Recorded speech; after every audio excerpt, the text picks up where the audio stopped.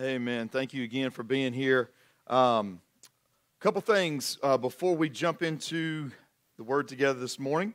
I want to start with something, and especially if you are watching right now as part of our live stream, or if you know someone, if you know somebody that's regularly on our live stream or needs to be on our live stream and watching online regularly, if you could kind of listen up to this announcement, because this would be a great way for you to pour into their life and invest in them. One of the things that we're praying over with our church right now is really because there's been so many changes and there's so many new things that are going on. We want to make sure that we're ministering to our congregation the absolute best that we can. One of the most unique challenges has been how to, for people that do need to be not in person, and I know that there can be a lot of opinions on that and a lot of different perspectives, but just the heartbeat of our ministry is we want to minister the best we can.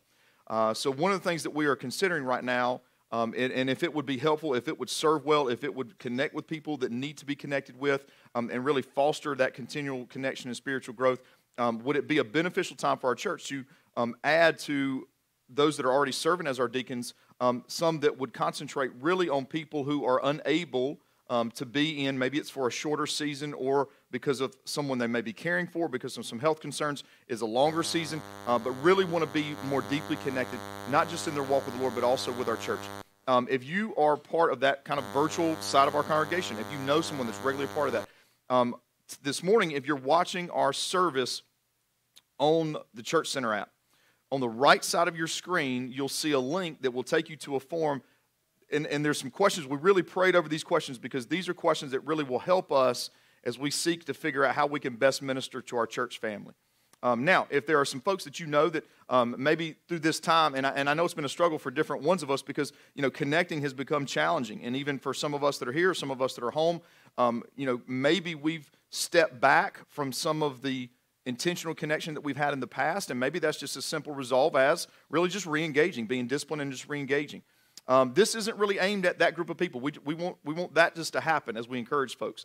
But we want to be able to minister well. So if you could please take some time to fill out those questions and answer those questions, it would be a huge help to making sure that we know and we have an idea of how we can best minister really now and into what we don't exactly know, right, what the future exactly is going to be. For our whole church family, whether you're here or whether you're at home, I have not posted this online yet, not for any specific reason. It's just, short on time. My niece has been over this weekend, so it's like having a adopted daughter for a couple of days. So we've been enjoying time playing games and doing a lot of stuff. So this will get online this week. But we also this year in 2022, one of our serious intentional goals is to expand our elder board. We want to grow that elder board. And this is something that I've given out to our elders and our staff to pray over, and I want to offer this to you as well. There's no description on here just saying, hey, here's all of our goals.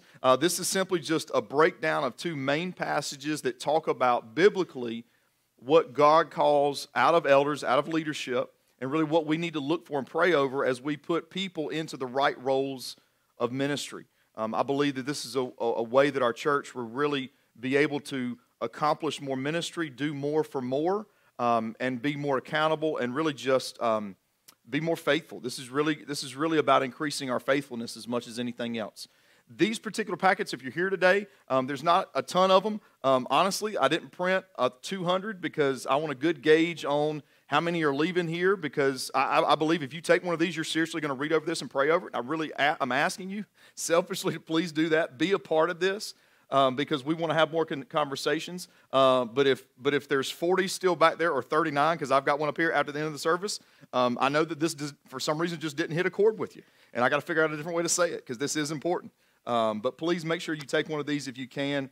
They're on that back black table. That's the only place they are right now in the sanctuary. So please make sure you grab one of these today on your way out to be praying over that. Let's get into God's Word this morning. We're going to be in Hebrews chapter 13. And if you don't mind, because whenever I go through a few announcements, oftentimes just in my mind, I feel like it kind of takes a minute to get back in the Word. So if you don't mind, let's not, I don't want to take minutes to get back in the Word. Let's just pause for a minute of prayer as we go into God's Word today. Because in Hebrews 13, where we're going to be, as I heard some clear messages come through worship this morning, I believe that there is a side of us and a place for our hearts to expect great miracles, a great work of God. If I'm going to speak from a personal perspective and just kind of be accountable to my own story, my own life, and what I've seen God do and kind of when I've seen God do it, I have seen God do much more while I'm walking faithfully than do great miraculous works to get my attention to bring me back. And I think, I know, in times where I've really grown in my walk with Christ and I've been walking faithfully with Him, what I can expect God to do, no matter how miraculous, is much more accurate, much more likely to see happen. And then my attention is greatly focused on, really, how do I give Him glory for what's going on and what do I do, what I actually see. So as I bring, as I come to you this morning to share some things out of God's Word, sometimes I kind of, I probably get a little bit too caught up in the wording of things. And I appreciate Dale's heart to regularly pray leading into this. And I'll be quite frank with you. I never ask someone to pray leading into a time of God's Word if I don't trust their heart to pray and diligently seek the Lord. But even as I kind of paused a minute when he mentioned, as Derek comes up to give the word, this is not my prayer this morning. That this has not come across like I'm giving this, because God's Word is always bigger than me. I just want to simply be faithful in delivery and not be in the way of it. I like to have fun. I like to be funny, but God's Word really needs to speak deeply to us. So let's just pause for prayer before we dive into Hebrews chapter 13 this morning. God, thank you so much for your love and your grace. Thank you, Lord, how you have shown us in weeks, Lord, that there are goals for our Christian walk, and there's faithfulness that you call us to. And God, this faithfulness that we walk in, Lord, is something that you've designed. So God, as we see some design this morning, Lord, I pray that we don't hear this as what that we can just take a pat on our back because we've done this, or we don't go into areas of guilt in our life because we've failed. But Lord, we just hear from you this morning, God, that this isn't me delivering a message. This isn't me trying to figure out the right way to say something. But God, that we could just speak and we could just share from our life, Lord, what God's done, but also, Lord, just really the truth of what you're saying. Lord, we come humbly this morning needing a word from you and needing direction. So, Lord, help us to receive that. In the name of Jesus, we pray. Amen. I want to start, we're going to be first 6 verses of Hebrews 13. And I want to start with the last verse because this is our second week kind of really driving this I don't want to say driving, riding this journey together on this idea of risk. And this verse here is one of those verses that I believe God gives us to really make sure that we hear it and see it accurately, because we don't need to mismanage or misdiagnose or falsely assume or discredit risk in our life, okay? So this verse we're going to kind of keep in mind as we go back to the 5 that precede it. And I really want to ask you to keep this verse in mind as we look back at those, okay? It says this, therefore, we may boldly say, the Lord is my helper. I will not be afraid. What can man do to me? Now, we've been talking about risk. And that last third of that verse, it's 4 parts. The first part is just kind of the confession of like, this is what I need to say. But what follows that confession of this, I want this to be my heart's cry. There's 3 main parts. The last part is the part that I think sometimes we want to kind of grab onto that part and let that kind of ride out our days. That last wording there, what can man do to me? And I think sometimes we do. We need kind of a bold attitude, really, in our walk with the Lord. But if you notice, the boldness doesn't come in that attitude. This is week 2 of the earpiece struggle. Praise the Lord. The boldness from that statement doesn't come from our ability to handle people. Because if you just take that as just one statement, is this where our boldness can be found? What can man do to me? Well, you know what the answer to that is? A lot. Right? Don't get caught up on just the the gender of the word man. This is really humanity. What can people do to you? What can people do to me? Well, they can sue us. They can break up with us. They can cheat on us. They can fire us. They can fail morally on us. They can get lazy. They can neglect us. Right? I mean, like, really, if we're going to make a realistic, that's not even the pessimistic version of the list. That's just the realistic version. Like, what could people actually do? And I think sometimes we catch a little bit of bold wind in this, and we kind of argue, what can people really do to me? Well, live another day and a half, and somebody's going to do it. See, the boldness isn't birthed out of, hey, what can people really do to me? That's an overflow projection that the first two parts give us. The first part is, the Lord is my helper. See, that comes out of humility. It doesn't start with such an incredibly masculine, brutish attitude. It starts with, Lord, I need help. I can't do this on my own. I can't make it through what's in front of me. But relationally, Jesus as a friend, in power and authority, God the Father, Jesus the Redeemer, that Jesus is constantly, and see, Jesus, even as he shared with his disciples, that when he left, this whole grand design of Jesus going back to heaven was not just to build some really nice places for us to live in heaven. Right? Like, he just wasn't, like, it wasn't like, you know what, that carpenter thing didn't work for the first 33 years of my life. Maybe I'll go try it in heaven. Like, that wasn't what Jesus was up to. The main goal was, as he left this earth, physically left this earth, then the Holy Spirit's presence was then able to indwell believers. And he said that when I send my Spirit, Jesus, the equal power, authority, and work of Jesus and the Holy Spirit, when I send the Holy Spirit to you, he will be a helper. That's a simple concept, right? Think about it. Someone that helps is they're identifying a need in our life, a lack of resource, whatever it is, and then they show up. And man, praise the Lord that Jesus isn't the great enabler. I think sometimes that's probably what I would settle for on some days. Jesus is the helper. So in his infinite knowledge, knowing my need, he then is up to the work that will best meet that need and work in that need. And out of that humility and seeking, then comes, I will not be afraid. That the work of Jesus in my life and the work of Jesus in your life is there to conquer and work in so that it doesn't win the day fear. Fear is just simply, it's risk. It's I don't know what's going to happen next. I don't know what's going to happen at the end of this diagnosis. I don't know what's going to happen at the end of this conversation that I think is getting ready to come from my spouse, and I'm getting ready to find out something that I never wanted to know. I don't know what's going to be at the end of this line of counseling sessions that we're committed to at this point in our marriage or in our lives individually. I don't know what the result of that is, but because of Jesus, and that's what it's anchored in, then it opens up this ability, this option, this right. I'll say that word, the right to not be afraid.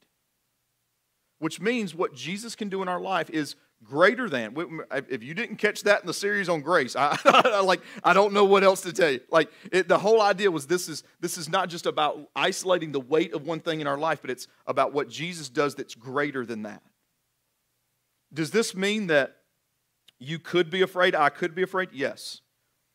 But it's a decision based on a deep relationship with Jesus that we can choose not fear. Okay? So, that sounds like a pretty remarkable set of verses. But here's the funny thing. We're now going to go back to verse 1. And you're going to find out what I found out really studying this passage. This one verse, these three parts after this one heart's confession, it's going to walk in some really ordinary things in life. But they are things that we struggle as people with discipline in. And sometimes we struggle really just getting grounded in a concept that will hold us to faithfulness in that area. So let's take on some of these. Now, we're not going to we're not going to dwell deeply in all of them because we actually last week, if you were here last week, if you weren't here last week, I would love for you to go back and listen to God's word from last week. We talked last week about really confessing sin that's in our life, what that would take, what the risk is to confess that. We also talked about the need and how much the Bible, God's truth, addresses the person that sin could be shared with, how they could help carry that burden, how they could be part of what God does as means in that person's life for healing. Remember, we weren't isolated just in this idea of forgiveness. We know primarily we're seeking Jesus for that, then other people if we wrong them, but this is a healing. This is, we're getting better. Remember that word talked about like it was a broken bone and that long process. If you didn't hear it, trust me, I promise you need to hear God's word on it, not my recap. Now, I can say this. There's a few messages that I've been blessed to be able to bring. Last week, after that, it was quiet. Both services.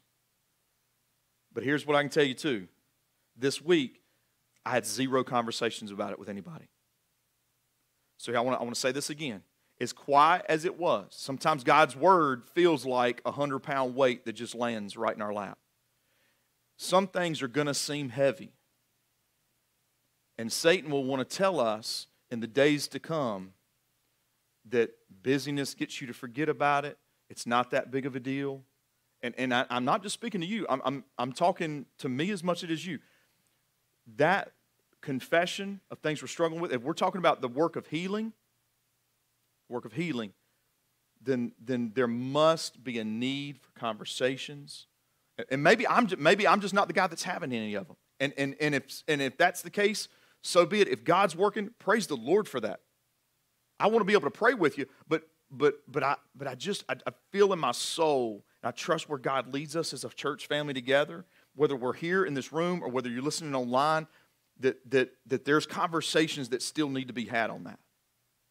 It starts out here in this first part of the passage, let brotherly love continue. Isn't it interesting? That just sounds like such a simple statement. Let brotherly love continue. And as we talked about last week, let us just keep loving without end. And that seems like just such a simple concept. But have you ever really found it very easy to just stop loving? Like you ever gotten there with that one person? And you've said, and I've said it too, I'm done. Right? I mean, and again, I don't want to belabor every one of these points, but what is the answer to that? Because I'm the answer to an emotional end, right? Like, and sometimes I wonder, like, how in the world, and even if I set aside, like, the work of Jesus in my life, y'all do realize, and I know I say this all the time, but this is the greatest person I've ever met in my life, my wife. On days when I say I'm done with somebody, I think God like wakens me up and says like, just look at your wife. And I look at her, I'm like, oh, praise the Lord, she hadn't said that about me yet. Because no matter what my reasoning is to be done with that person, guarantee you her list is longer. But we find ourselves. So what is the answer? Man, just look into their soul. Just see their worth. Really? If that was the case, it would all be much easier than it is. I would argue with you that without anchoring our hope and our help in Jesus and seeing what He does in our life and trusting that same work can be done in someone else's and fall in love with the work of Jesus in my own life enough, I'll never really find hope that He's going to do that in someone else's. I'll just run out of emotions. It's quiet, so either I'm the worst one in the room or we agree, okay? Let brotherly love continue.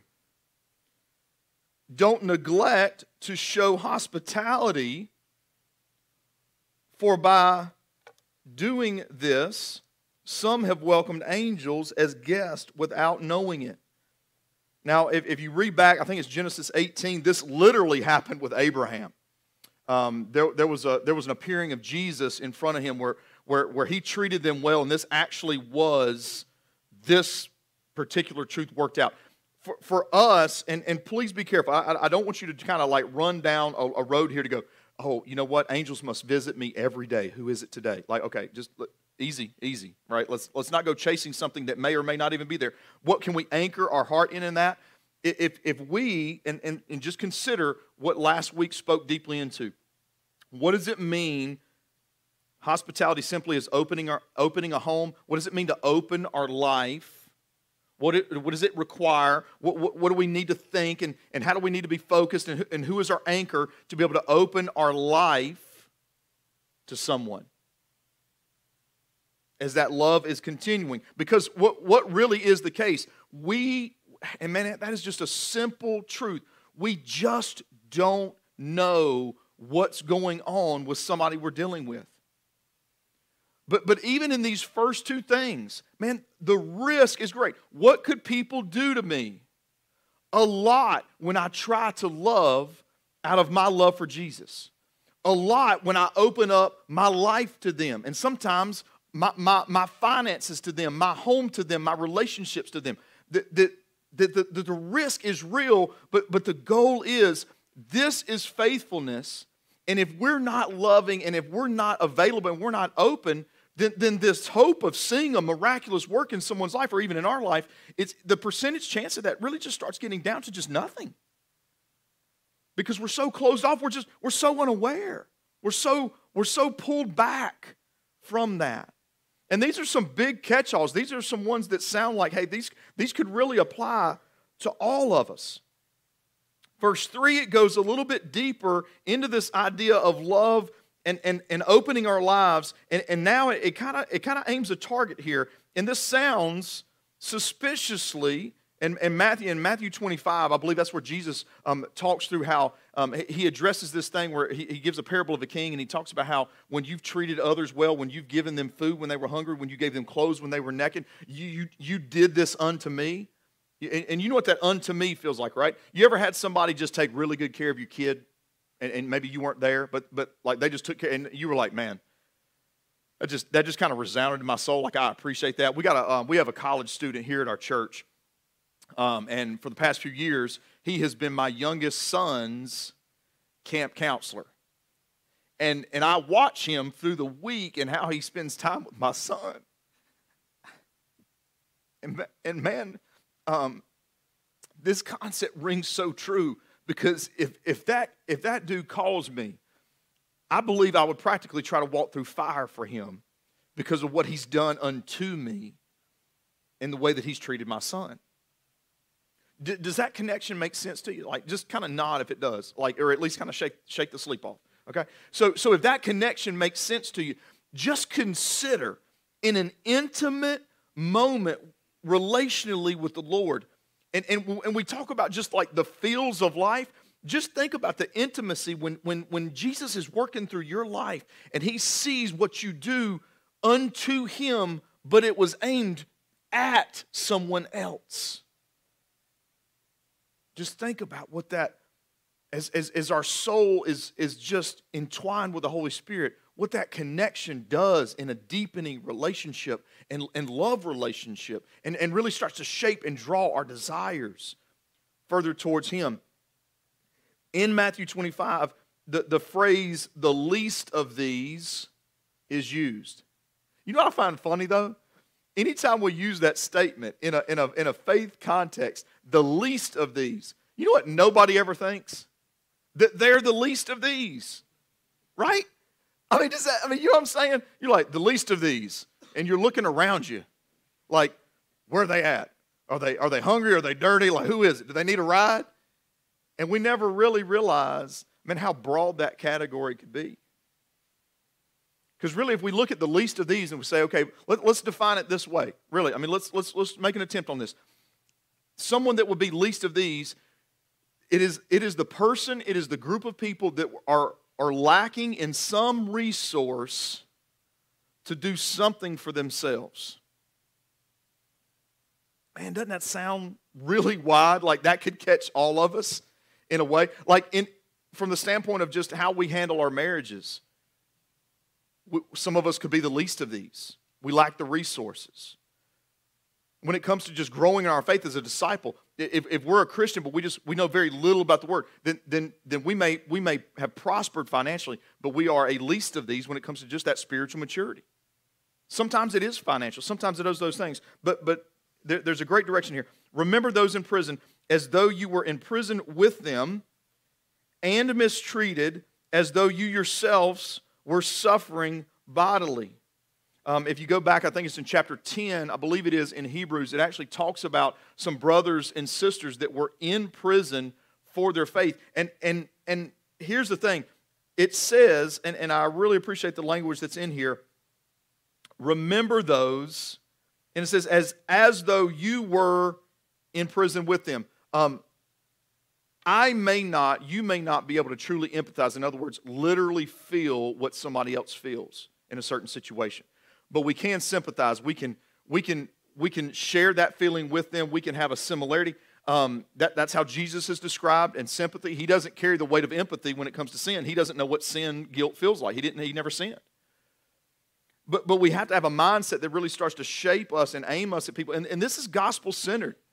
You know, I mean, when we look at what Jesus did, what Jesus said. I had a conversation with somebody this week about just the words of Jesus as he died on the cross, to look at a group of people who said, and he said it out loud, Father, forgive them, for they don't know what they're doing.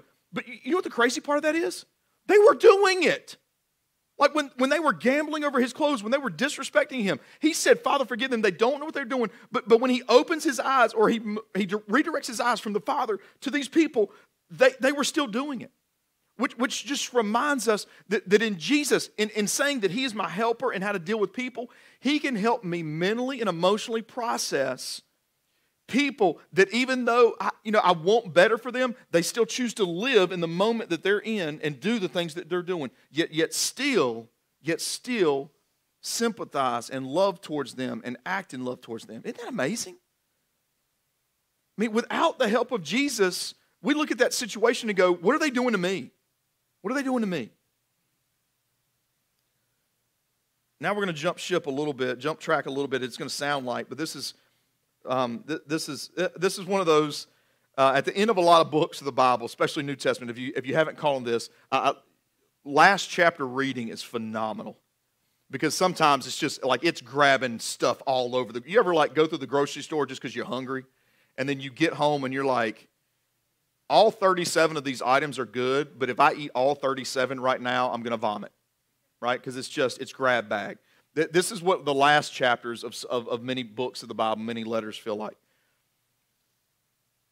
Marriage is to be honored by all, and the marriage bed kept undefiled, because God will judge the sexually immoral and the adulterers. So, man, why in the world is this kind of random thing here grabbed and pulled into this last chapter about marriage being honored and the marriage bed being kept undefiled? So God has a purpose, a design in marriage. And I hate to bust bubbles this morning, but that purpose and design is not for you and I to be happy. Sorry. It might have been the wrong Sunday, right? Don't let the offering reflect, right? Don't let the offering reflect what I just said. But I'm just saying, the greatest relationship that we're supposed to have is with Jesus Christ. That's where we're supposed to have our hope and our joy anchored in.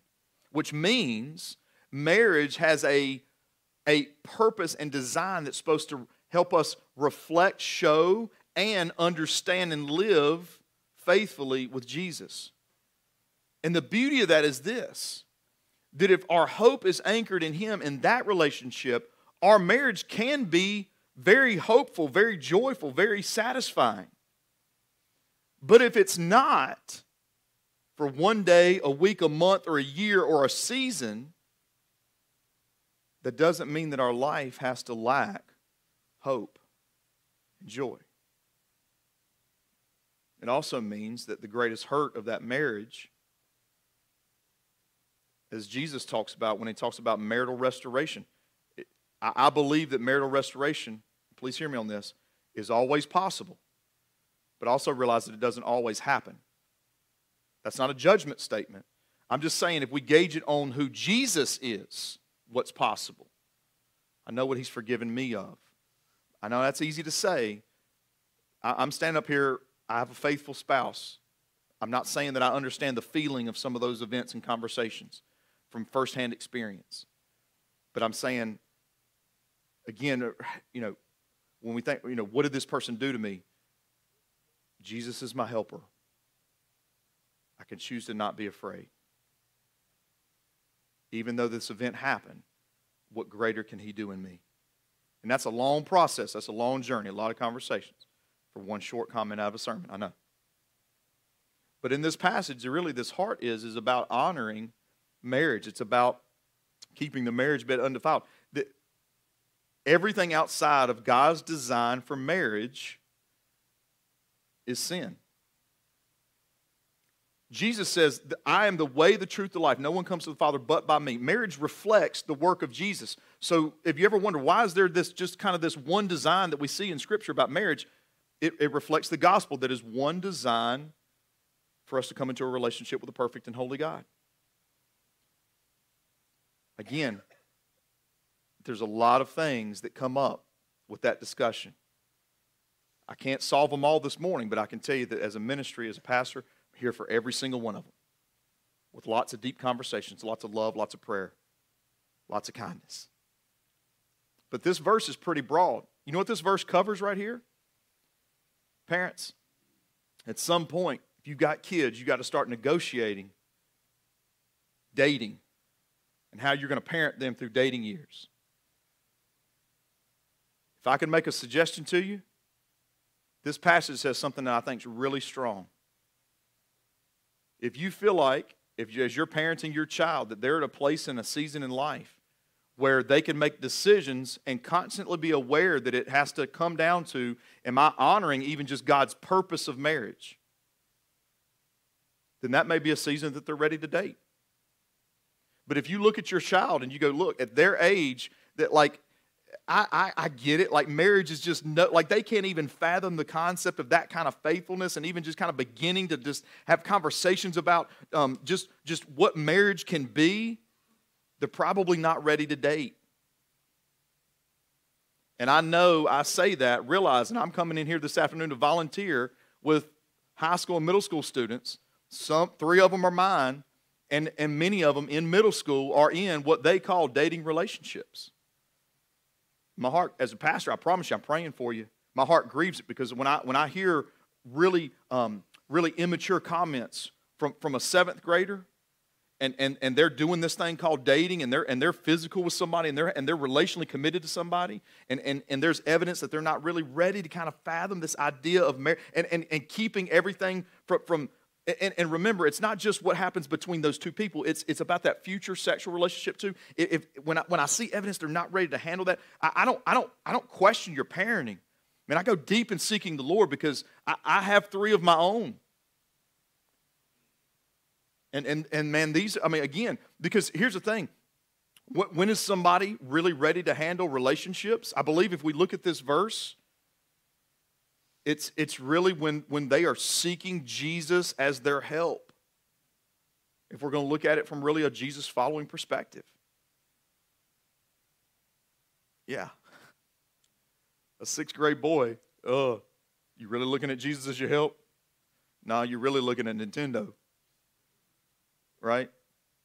But this verse, this doesn't just talk to parents with their students. This verse talks to hey, listen, if you're an adult and you're single, man, as a church and as a pastor and as a ministry, we want to be here for you because honoring marriage and keeping the marriage bed undefiled is just as applicable to you and your singles than it is married people that are out really giving their hearts and their eyes, guys to porn, women to conversations because somebody understands you that's not your husband that you think is about as ignorant as a door. Right? Like all of that still plays into all of this. And how do we stay disciplined? How do we instill this in our kids? And something, and on a very real level, and I know this sounds very pastoral and very over-the-top spiritual, but if this is not anchored in Jesus, there is no point other than just to do what you want to do. And what gratifies and feels good. and jump on board with something, an ideology, something that takes us in a different direction. It's so, I mean, that's why when we think about just the magnitude of Christ, man, that he did as we sang. And man, my favorite hymn that we ever sing, How Great Thou Art, that he died to take care of our sin. And that's a statement. That's the reason he died. Not that I would keep being able to sin, but that's where it would be found. And if you want to know how you're going to stay faithful, and you want to even begin to think about how are we going to train a young generation on how to stay faithful in those areas and how to think about those areas, it's got to be anchored, just like our salvation, in Jesus. It's got to be. And then it goes from marriage to money. Like, what? Are you serious? It's like argument ground over here. I mean, it's like Jesus was like, everything they argue about before they come to church on Sunday morning, I'm going to give it to them in Hebrews. They don't even know it's coming. Keep your life free from the love of money. Be satisfied with what you have, for he himself has said, I will never leave you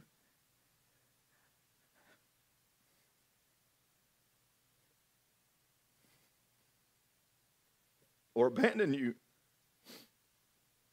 Man, that love of money thing is tricky, right? Because it drives us to want more. And you know, there's a freedom when we're satisfied with Jesus that our pursuits aren't so pressing.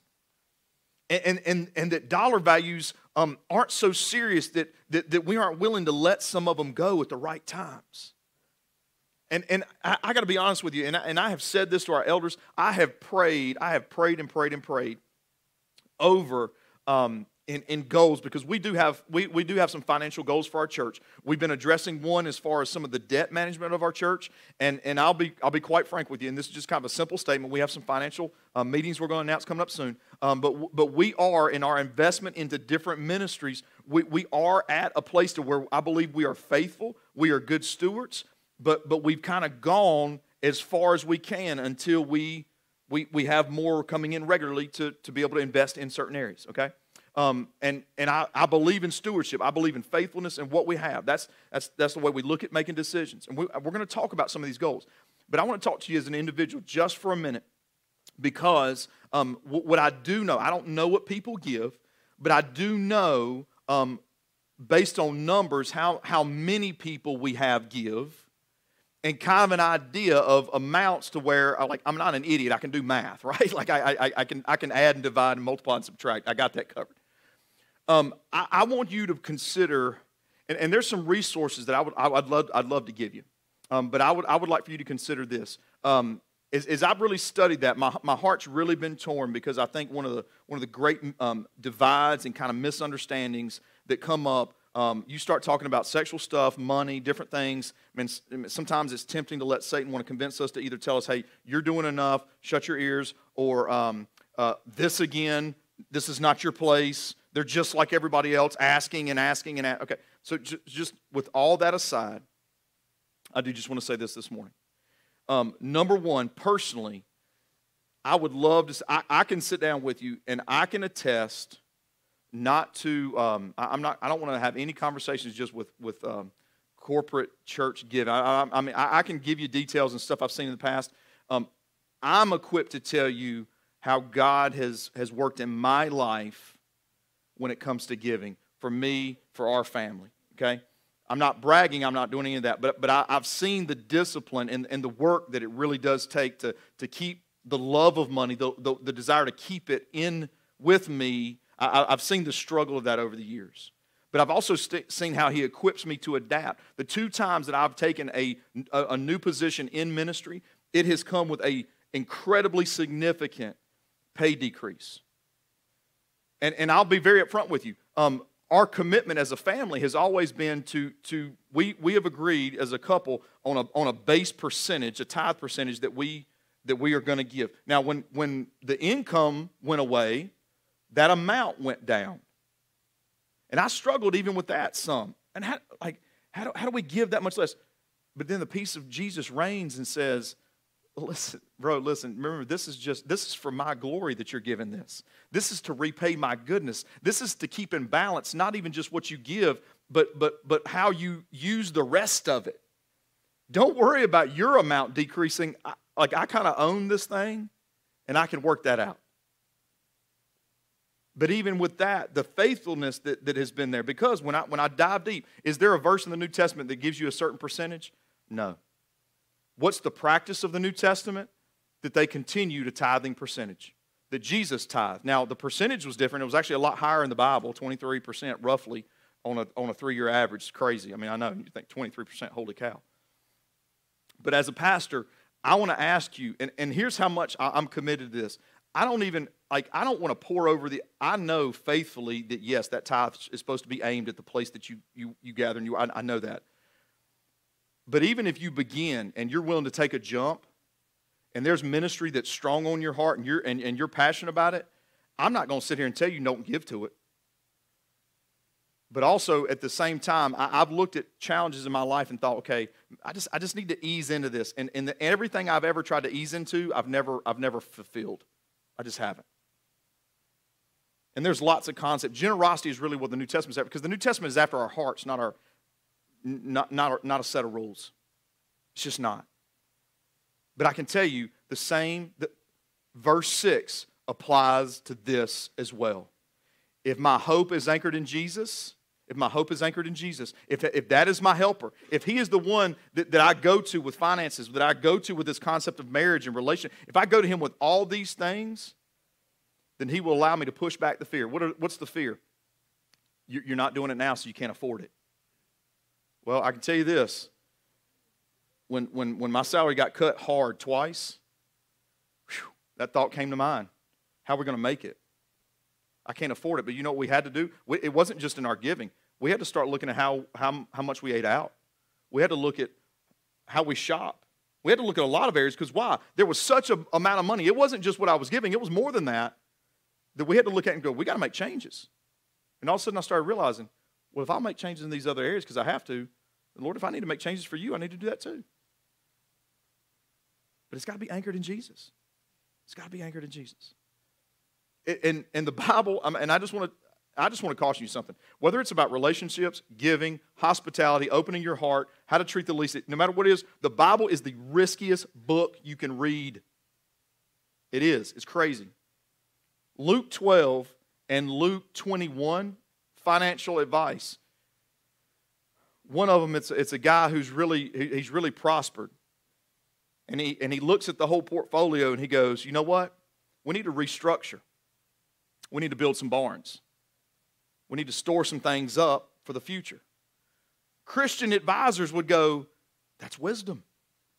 In 21, a poor woman comes in, a widow, who has everything that she's got in her hands ready to give. And we would go, darling, listen, God knows what you need. God wouldn't expect you to give that. Then lo and behold, Jesus busts through both of them. Talks about the guy who was diversifying. He said, listen, you don't know that your life's not going to be called up tonight. Looks at this woman, this poor widow woman, and goes, man, she did the most amazing thing of all these people. As Jesus sat and watched, that's a rough preacher move right there. He sat and watched what people were putting in. That's a bold preacher move. When he talks about marriage and faithfulness, when he talks about how to open our lives to the least of them, who the least of these are, he calls to, just go look at his disciples. Not an impressive starting lineup. The Bible will flip you over. It really will. Matthew 6:21 says that where your heart is, where your treasure is, there your heart will be also. Hebrews 13, and again, I know it's the kind of the way some of these books end. Somebody today will probably tell me, dude, your ADHD was too all over the place this morning. You were great. Man, my prayer this morning was just to go in and just, the Scripture was over a lot of places, in my defense. The Scripture was over a lot of places. But do you see how it all anchors back into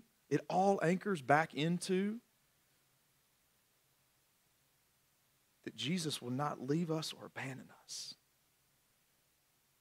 And that if He's my helper, if that's where the dependency in my relationship lives,